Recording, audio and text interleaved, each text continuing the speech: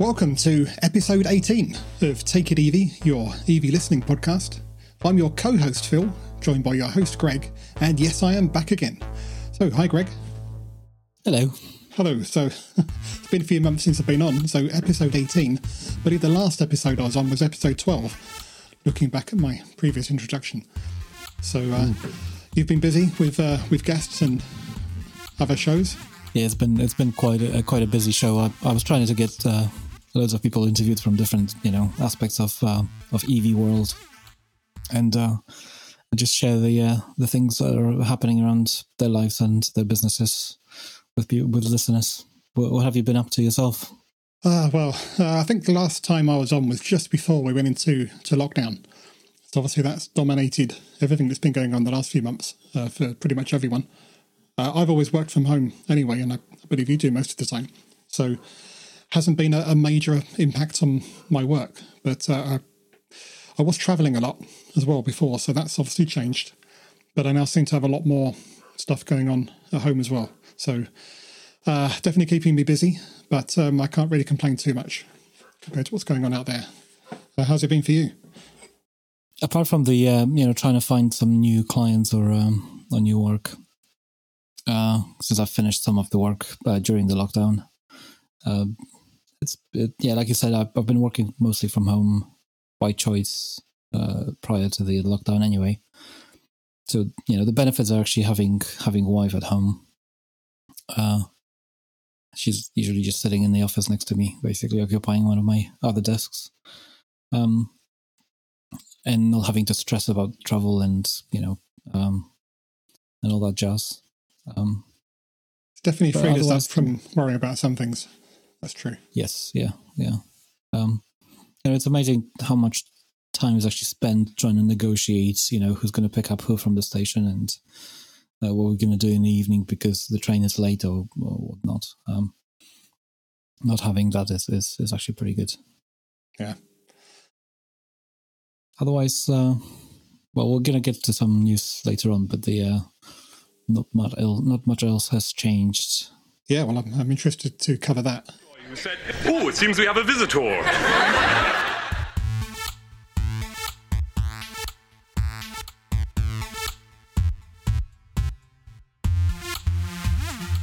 I've got a story I want to tell as well because something happened in that intervening time.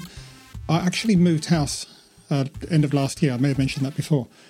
And I won't go into... There's a quite long story leading up to that, which I won't bore you with, but suffice to say that it was actually quite stressful right up until the last minute. I think it was 3 days to go before our moving date, and we still hadn't exchanged contracts. So getting planned for having a charger fitted and moving energy providers all sort of happened last minute in December.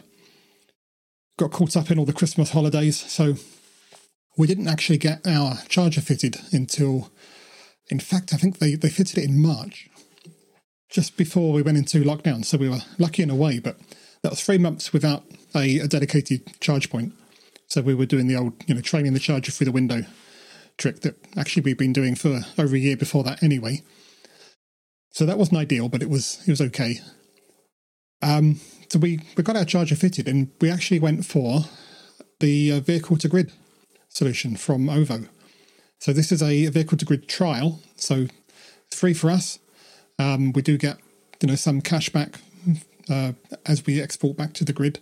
It's not a lot, and I think it just about offsets how much more expensive OVO is than our previous provider. But we wanted to give it a try, so we had that installed. That also involved we had to have a smart meter fitted, have our meter tails upgraded, so that we could have a fuse upgraded to 100 amps.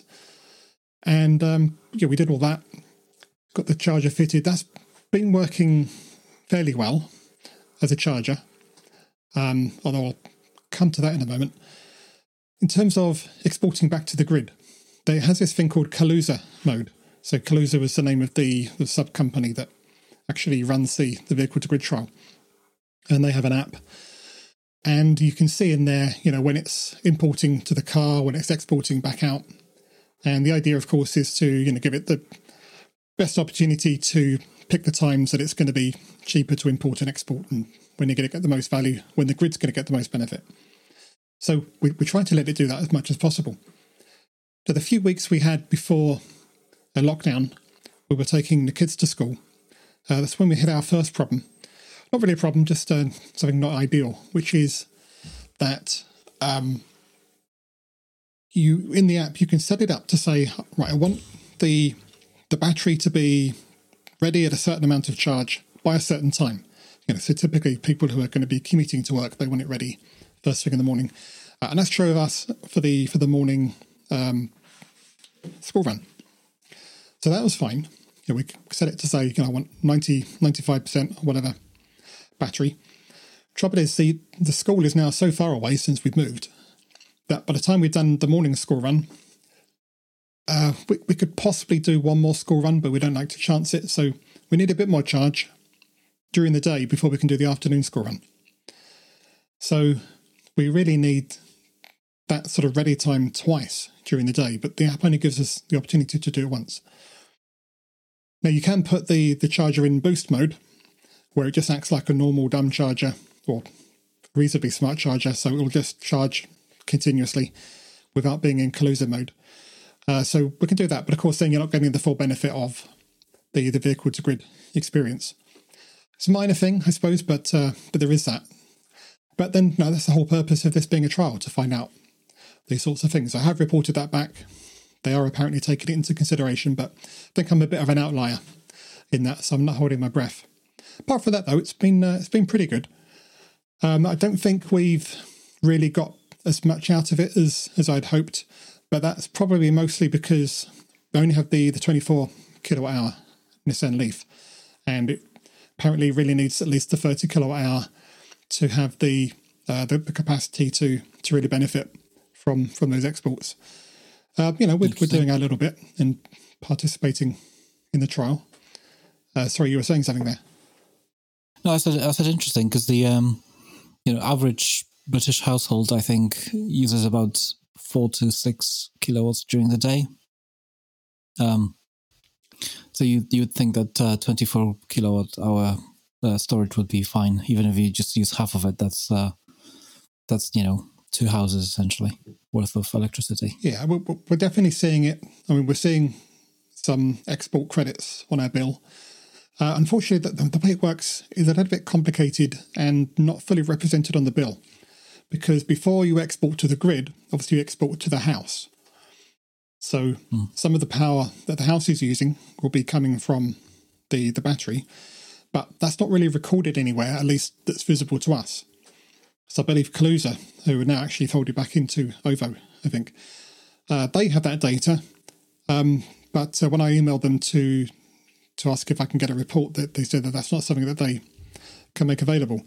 So I don't really know how much is being exported back into the house. And because we've only just moved in, we can't sort of look back over previous energy bills and try to make a guess at it either. So yeah, we're a bit in the dark about that. So I only see what excess is then exported back to the grid. So that may just be the tip of the iceberg. Interesting. I should. There's another person that I know of who's got the same system. The plug seeker, and I must ask him about that, because it would be interesting actually to have him and yourself on the podcast together and talk about the V2G experience as a separate thing, because he talked to me about it a while ago when it was brand new, like when it was just a initial trial. I'm sure there's more people now with that equipment installed in the UK who could contribute more data. Yeah, no, we should do that. Yeah.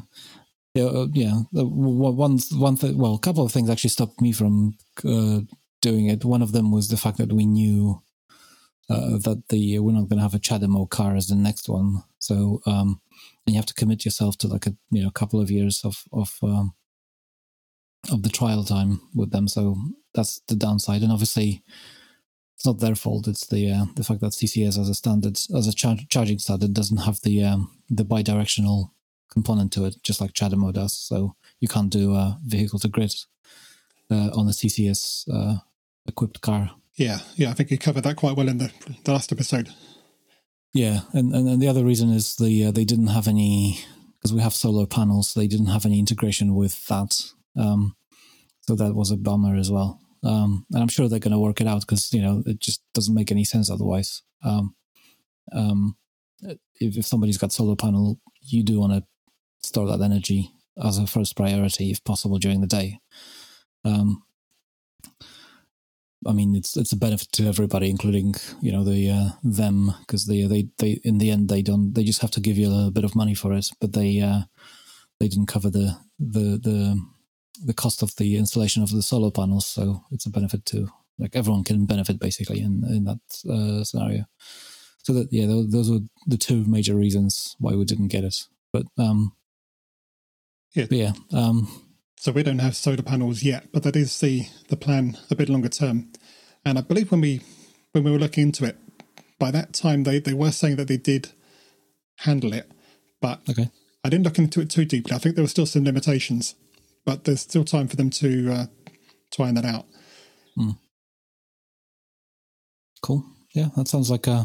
Well, let's see how that works out, because you're talking about plugging in your PHEV car to boost it up, right? Not the Leaf. So the vehicle to grid system is just for the Leaf. Okay. It's a little bit murky whether you can actually use it for any other vehicle. Some places like absolutely not, only for the Leaf or only for the vehicle that you signed up with. And other places said no, it's fine. As far as I can tell, when you're in Kaluza mode, that is optimized for the vehicle that it's been registered for and is potentially dangerous to use with anything else, at least to cover themselves, I imagine. At worst, it's not going to be very efficient. But in boost mode, where it's acting pretty much like a standard charger, I believe you can use it with pretty much anything else that can take the CHAdeMO plug. So I should be able to use it with the PHEV. But so far I haven't. I've still just been trailing the cable out the window because my additional normal smart charger hasn't been installed yet. That one did get pushed back to just after lockdown started. So still waiting for them to get back to me for a new installation date on that. But it hasn't been too much of a hassle because we haven't really been using the cars anyway. So I'm not too worried yet. We did have one other problem, though, with the vehicle to grid charger. And to be fair, put this into context, it is a trial. They do so up front, expect various things to not quite work as you would like and to be even without service for periods of time. We knew that going in. But last week, it just stopped working. So no warning. You plug it in, the light comes on, but it doesn't charge. And so I did get back in touch with Kaluza, and after a few days, it took them to reply, because I suspect they're down to a skeleton staff right now. They just suggested power cycling the whole thing, which involves turning off at the consumer unit. And it looks like there is no specific switch on the consumer unit that I can turn off, so I'm just going to have to turn the whole thing off. So I'm just waiting for a time when I can actually turn off the whole house and turn it back on again, just so I can isolate the vehicle to grid charger. So I haven't done that yet, so I don't know whether it's going to be anything deeper or if that's all it needed. But that's the only problem we've had so far, and I say that's in keeping with what we were prepared for, so I'm okay with that. Reboot Your House sounds like an episode title. Oh yes, 2020. Now you have to reboot your house. Have you tried forcing an unexpected reboot? Ironically, if I was living the traditional modern lifestyle, it wouldn't be so much of an issue because we don't have laptop computers, but my main machine is a desktop computer these days, and I tend to have some long-running stuff going on there, and I need to make sure I can turn that down. That's the main bottleneck. And the kids watching TV. Well, just do it at night then, Well, yeah, you would think. Wake up super early in the morning, they're asleep anyway, so... In fact, maybe I'll try it now. If you don't hear from it... No, just kidding. So that's my story of vehicle to grid so far. Not terribly exciting, but I should add actually, one thing I didn't mention was obviously the background to all this is we have been in lockdown, so we haven't been using the cars much. So that Leaf has basically just been acting as a battery on wheels. We've made some small journeys in it, but it's effectively just been there to act as a battery for the grid and for the house. So I was expecting to see much more of an effect on the build than we have done. So I'm not sure what that means yet. Maybe it just means that, as I say, being the 24 kilowatt hour Leaf, it's not going to have as big an impact as one with a bigger battery. But I'm content that we are at least helping with the trial. Yeah.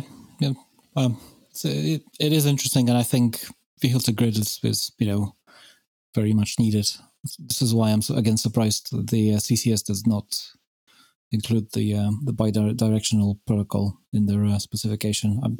I've heard that they will in the near future, or it's in the next draft or whatever. Unfortunately, many of these things, these standards are closed, so you can't just download the specification yourself and have a look at it. You have to give them some money to do it, and that's a bit pants, but that's the way it is. Same thing with CHAdeMO. So fortunately, both my cars do have CHAdeMO, and my next change of cars is probably going to be the PHEV. So we'll keep the Leaf for foreseeable future. So I'm okay with that for now. But yeah, looking to the future, even for me, do look forward to a time where everything's going to be much more standardized. But that's the price we pay as relatively early adopters. That is true. Speaking of interviews that I've done on the last couple of episodes, I spoke to some people who know a little bit more about the charging than I do, and they were throwing around different ideas, including having an AC. So your charger is basically a DC, AC/DC charging unit. Kind of like your rapid charger at the petrol station, service station. Whereas because the battery is obviously DC, direct current, and in the house we have AC. But some people think that it might actually be beneficial to just have that built into the car, so the car will actually have the ability to just spew out 240 volts AC. For the benefit of vehicle to grid, because cars already have the AC to DC circuitry, and they do have the DC to AC circuitry, because that's what drives your motor in a car. So why not just have the vehicle to grid that way? It's an interesting idea, and then that way any car could potentially have it. But I still had, well, I don't know. In my opinion, the CCS bidirectional standard should be, for the most part, just a matter of upgrading software in the cars, because as soon as you turn on the DC charging mode, essentially you're exposing the battery terminals in your charger port, so you can you have a big battery on the wheels, basically. You just have to tell the car it's okay for the power to flow the other way. And I'm not sure if all cars out there actually measure that, whether the electricity flows one way or the other. I'm sure if you did the actual tests, so you tell the car, I'm going to charge the battery, and then you actually started taking the power off the battery, some of them would just be like, all right. Who knows? Maybe I'm wrong. I am probably wrong. It's probably I'm sure it's a BMS's job to actually look after the battery. Yeah, I'll leave that to other people to experiment with. No, by no means. I'm not telling people. You try it, tell me, but you just do it under under your own risk. I don't take any responsibility for this. But that's all I have to say about V2G.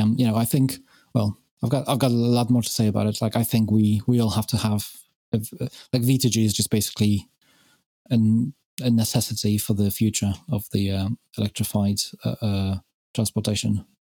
We just have to have it. Yeah, well, at least while the cost of batteries is so high, obviously you can get the standalone battery units, But that if you've already got batteries just sitting there in your car that can play the same role, then that's definitely a way to tap into that. So still transitional, I'd say, but for the foreseeable future. I think it's just, we have to have it, to balance the grid to make it smarter and all that. See. Right. Casey! This is going to be a new segment, listeners, brace yourself. So, and this is with my terrible English. A proton, an electron, and a neutron walk into a bar. The proton orders a shot, drinks it, then takes out his wallet and pays the bartender. The electron orders a shot, drinks it, then takes out his wallet and pays the bartender. Then the neutron orders a shot, drinks it, and then takes out his wallet. And the bartender stops him and says, "Wait, for you, no charge." I see what you did there. Of course, he could have paid with his electron card.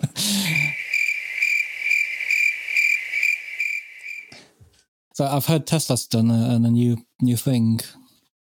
They've achieved something. Now this is interesting. Yeah, so I saw this news earlier this week that Tesla have set a new EPA record. So EPA, for those that don't know, is icosapent enoic acid, which is an omega-3 fatty acid. So it's a new fuel type. Actually, that might be wrong. What is EPA anyway? European something agency? I don't know. Environment Protection Agency, sorry. Putting you on the spot there. Basically, it's just a standardized way, or recognized way of saying what the mileage, what the range of an electric vehicle is. And doesn't necessarily reflect real-world driving, but it's one way that you can measure one car's range against another. And some of the vehicles have been pushing that number up and up over the years, and Tesla have now set a new record of 402 miles, I believe.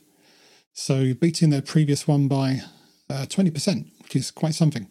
That's on the Model S. So the new version of the Model S came out this year, has a 402 mile range, according to the EPA. I believe that they were previously tested and it came in just under 400, 396 or something like that. I didn't write it down. And Elon actually said that they didn't do it right. They'd left the door open and some keys in the ignition, and it was all according to their logs that they said they're proof of.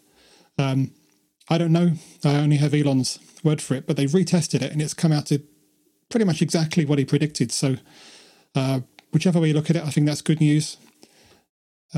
Range is definitely something that I know you have different feelings on this, Greg, but for a lot of people, that's definitely still a sticking point. So always good to see those numbers going up. Yeah, it is great. Range is one of those things that is one. I don't know. I don't think people care as much about it as they say they do, but it's a worry that people have. Everyone's afraid of charging, and how long that takes. So, yeah, having a car with 400 mile range, that's great. Obviously, the trouble with all these EPA and such ratings is that they're not actually discharging they're not actually driving that distance. They're I don't know exactly what they're doing, but there's a mixture of they drive basically around the track at different speeds, and the testing grounds have different bits to them. So there's some bits that you drive up the hill for a certain distance, and there's some bits where you drive, you turn around quite a lot. So there's sort of, bendy bits basically. There's a track like that in the UK, in Millbrook, I think is the place.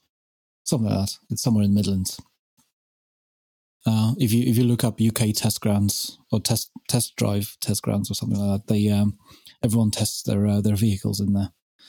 And you can actually, whenever they have an exhibition, you can actually drive on the bits of it yourself, because that's where the car parking is. So you just as a part of the experience, you basically just drive into the actual test grounds, which is fun. You don't do, because they have some bits that are cobbled a bit funny, and to test the suspension and all that. So obviously you don't drive through that, but you drive through stretches of the track where you can actually open up the car if you want to. So yeah, the I don't know what the EPA cycle actually entails, but I don't think again that they discharge the car properly. So if you drive the car for 2 hours, say, under different conditions, and then you leave it for 5 minutes with the the main battery running and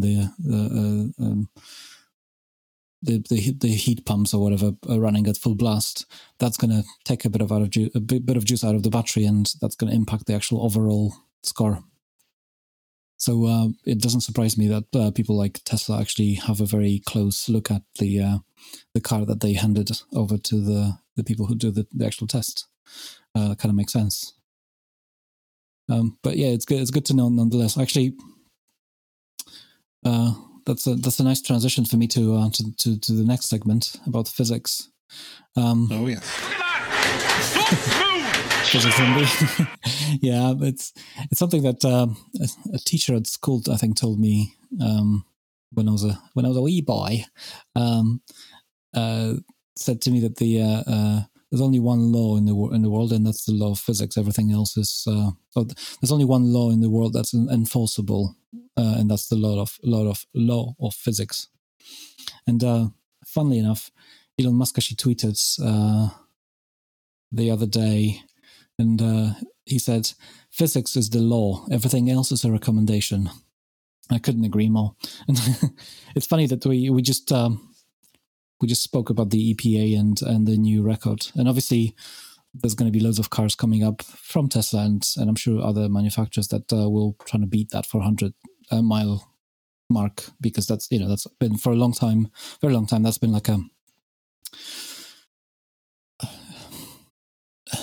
sort of a final frontier for the for some of the naysayers or people who were resisting EVs for a while. And of course, like we're talking about the top end range-wise cars, so they're not the cheapest ones, obviously. But you can get cars now for the price of less than a Range Rover, and those seem to be very popular. That can do 250 plus miles. So we're not far off yet. Anyway, so on the subject of physics and the range, it's actually a good job that we were talking about both of those things. I had an exchange recently with somebody on Twitter, and and there was a talk about the Tesla's new EPA record, and also I wanted to chip in because never mind that the car can do say 400 miles, but people are afraid as well of or worried about the recharge time, especially when they're on the road. And obviously we all do 400 miles every day, multiples of, especially on the weekends when we drive to Scotland and back. This is a joke, obviously. And I had ever since the 400 mile sort of mark became close to being something of a possibility.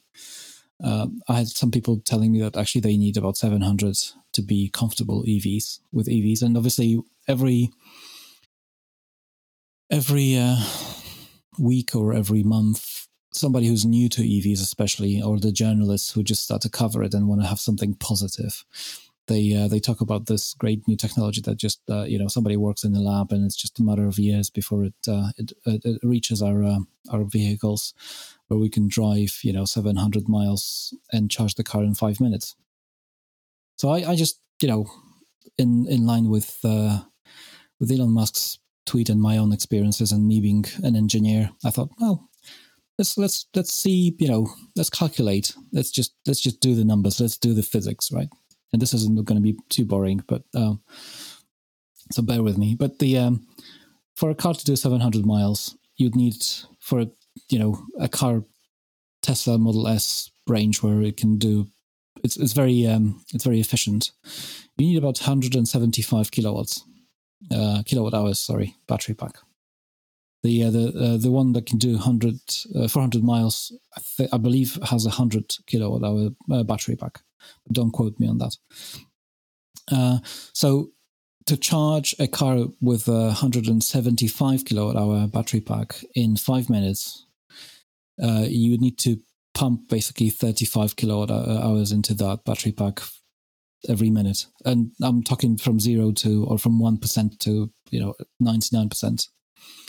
So the charging speed would have to be 2100 kilowatts. That's 2.1 megawatts. No gigawatts, megawatts. So let's just say, because where this actually where physics comes in. So when you turn up at your I keep on saying petrol station. At your service station or your DC fast charger or rapid charger. It will, there'll be a certain voltage and the amperage, so the current that actually goes into the car. And again, I had an episode about that if you want to find out. But it's basically, your how much water you pump through a pipe every second, right? So most cars these days have 400 volts battery packs, but let's be generous and say this is going to be an 800 volts battery pack. So for a 2.1 megawatts average, so not a peak, but on average to pump that in. Let's just say, again, be generous and say from the moment you plug in to the moment your car is fully charged, this is how much you're going to get as a constant, which will not happen, but obviously, let's just imagine that. That's 2,625 amps on 800 volts to achieve 2.1 megawatts. Just to put that in perspective, when you charge your Nissan Leaf my Nissan Leaf with 30 kilowatt hour battery pack, it kind of achieves a peak 120 amps at 400 volts. So you basically have 20 times the amperage and twice the voltage. The voltage doesn't really matter that much, but to deliver that much, 20 times more amps, you need basically a 20 times bigger pipe, essentially. So imagine the cable that it will take to deliver that power.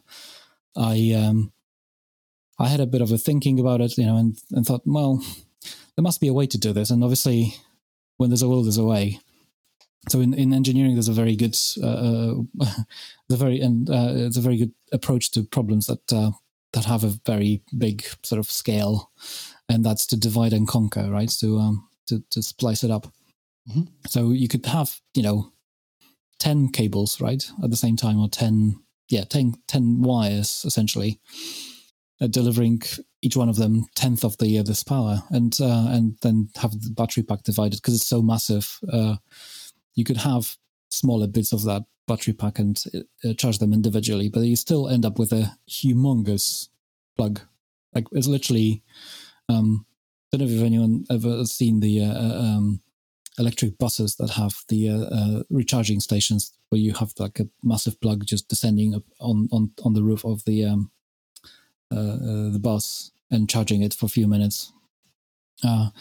That's I think those charging cables are 500 kilowatts. So imagine 5 of those basically, or 4 of those to deliver that much power. Again, this is to charge the car in 5 minutes. I just don't see that happening. I'm sorry, but and to end on a positive note, I don't think there are too many ICE cars currently on the road that can do 700 miles on a single fill or single tank. I know some manufacturers say that they can do 1,000, but I have my doubts. So well, just like Elon says again, physics is the law. Everything else is a recommendation. So I'm sorry, but I don't think that's going to ever happen, and it doesn't have to. We don't need a car that recharges in 5 minutes. If you drive 700 miles or even 500 miles, you need to have a rest for at least an hour to be safe on the road again. And if you have kids, Phil can tell you, you're gonna have to stop much more often. Oh yes. So that got me thinking. Actually, we may be able to kill two birds with one stone here, if you pardon the expression. But one of the problems I have with my Outlander PHEV is that unlike the Leaf, which has the charge point at the front of the car, which is perfect when I just drive in to the house and there's the charging cable right in front of me, the Outlander has it at the back, where a traditional petrol cap would be. Which sort of makes sense, but for me, that means I've got to reverse into a really awkward driveway to reverse the car up to the house before I can start charging it. But that's just my house, and other people have the opposite problem. So what if you had charging points at both ends? And you could use one or the other, or both at the same time for double the charging speed. There we go. Ooh.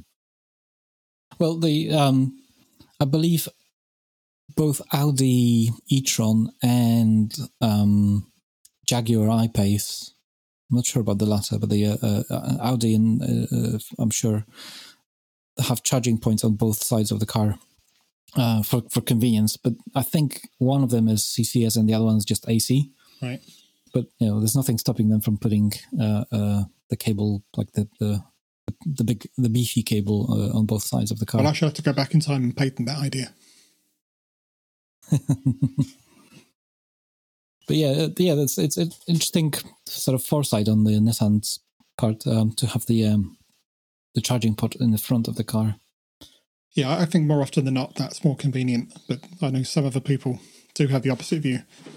I mean, it forces certain styling on the car because you have to have enough space to have that flap. But these days, most other cars that I can think about also have the maybe not most, but I can certainly think about a couple of cars that actually have the charging port in the front.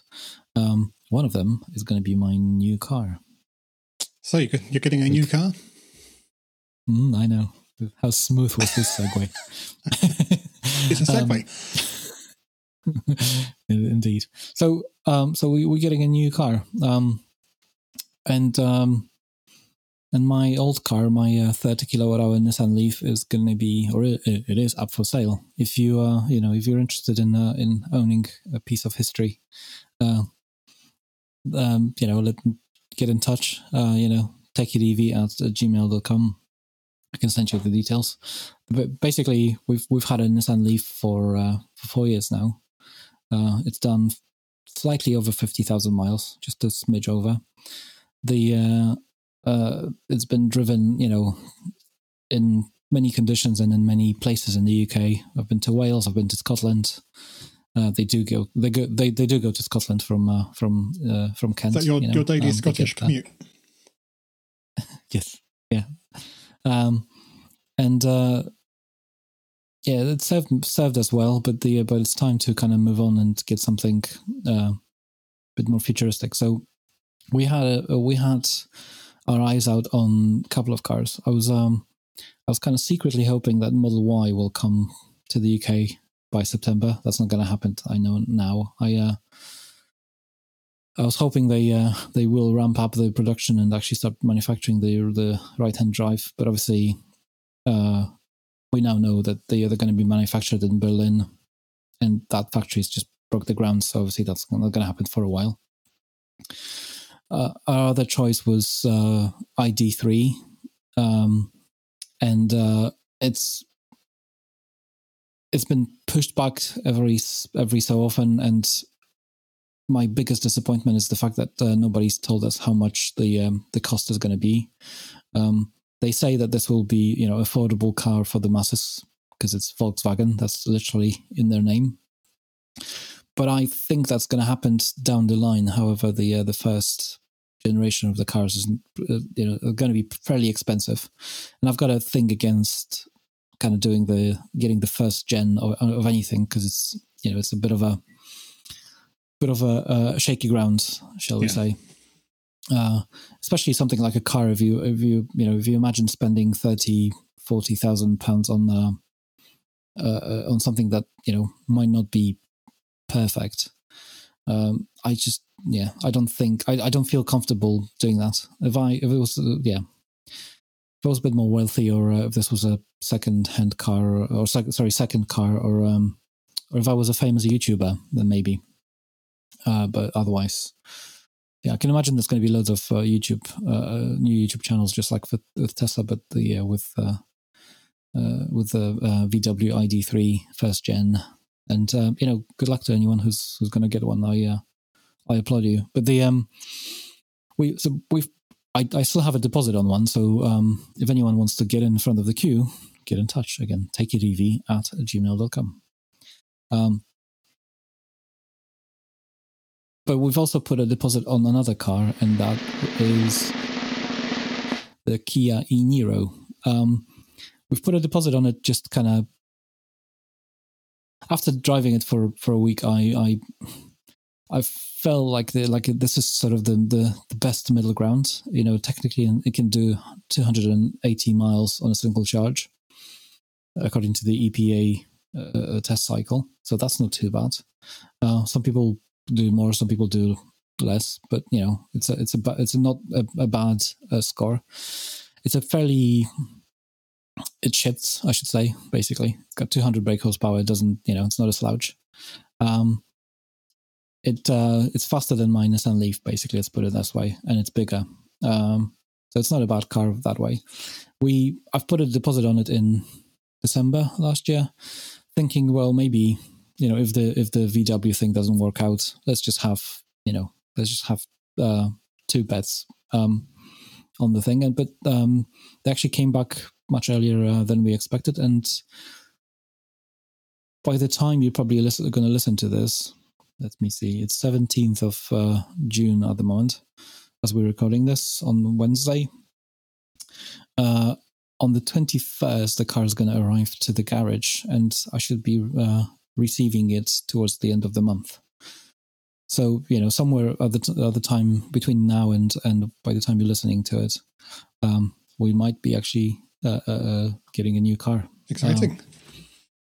I'm looking forward to it. Like I said, it's not a Tesla. It doesn't blow your socks off. It's slightly cheaper than a standard range Model 3, at about £35,000, compared to the standard range standard range plus Model 3. By the time you actually get the car, you're £41,000 off, basically. They say that it's under 40,000, but it's by the time you get the delivery charge, which is well over £1,000, and other trinkets paid, you're out of 41 grand. So that's a bit high as far as I'm concerned. I was a bit disappointed by that. That was another choice, but I don't know. I like the idea of having not something that's not too flashy, but actually that still delivers. That's my sort of, that's my comfortable ground. And certainly Kia e-Niro actually fits that bill. Obviously I will test it, put it through its paces and see how it goes properly. Previously, when I had that car, I wasn't allowed to do more than a certain amount of miles within a week, so I couldn't do my usual range tests and all that, because that would, by the time you deplete the battery, you've already done 280 miles at least in that car. So that obviously restricts you in terms of the testing. Don't know what else to say about it. Apart from the fact that I couldn't get a white interior or a bright interior, I'm actually very happy with that choice. I kind of famously like my interiors to be bright. It's not everyone's cup of tea, but everyone complains about the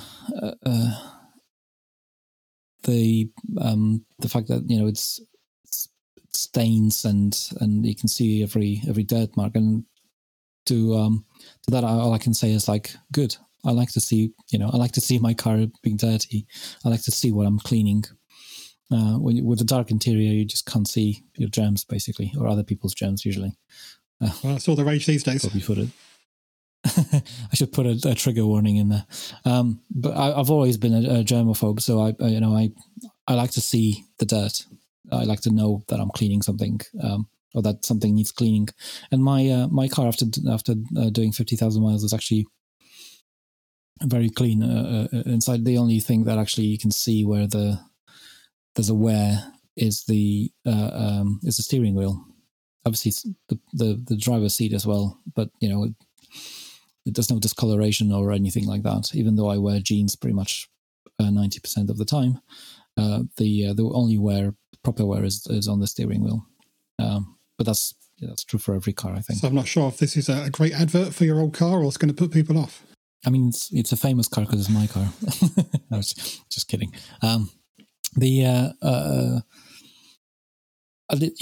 Single owner, somebody who knows how to take care of the EV. I mean, it's a Nissan Leaf, so obviously Nissans don't have any thermal management in terms of thermal management on the battery, other than restricting the amount of power that goes in or out of the battery.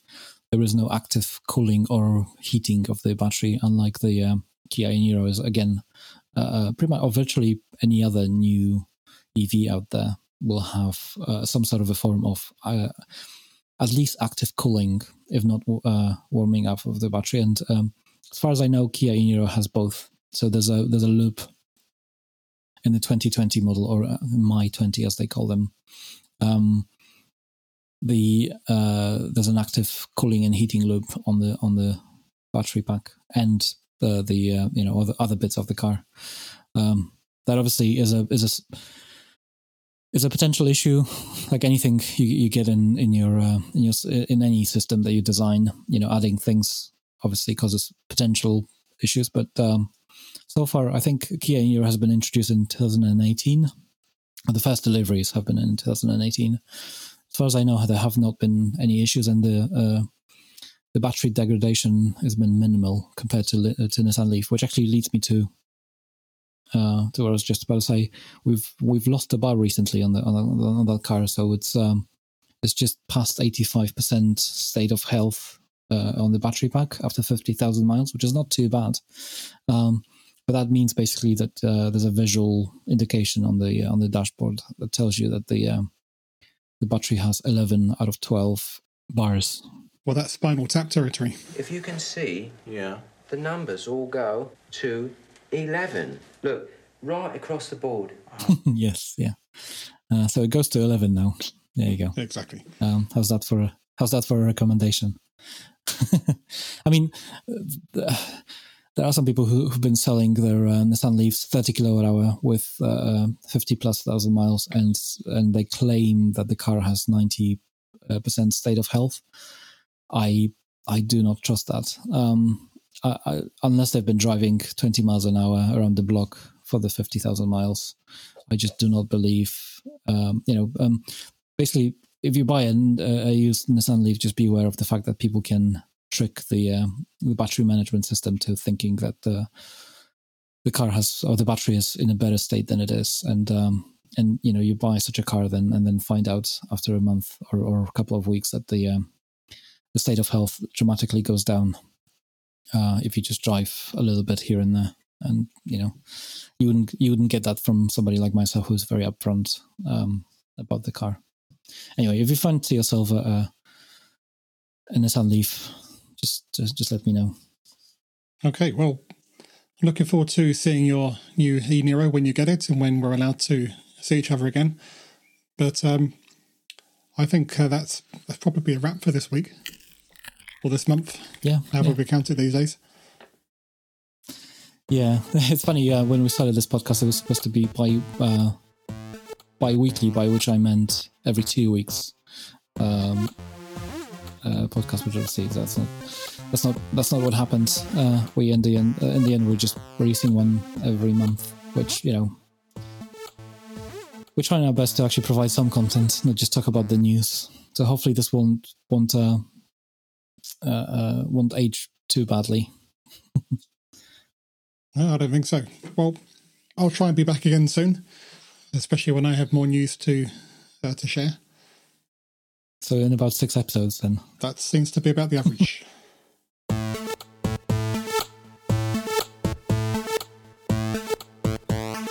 I'll just add, get great talking to you again, Greg, and we'll see you next time. It was good to talk to you as well, and hopefully we can do this again in less than, or fewer than 6 episodes. All right, well, take it easy. Nice talking to you, Phil. Take it easy. Take it easy. The following was a presentation of Take It Easy podcast. All rights reserved. This podcast contains our own opinions. Hosts and guests make no guarantee to the accuracy, relevancy, completeness and suitability of the information provided. All information provided on as-is basis. No refunds.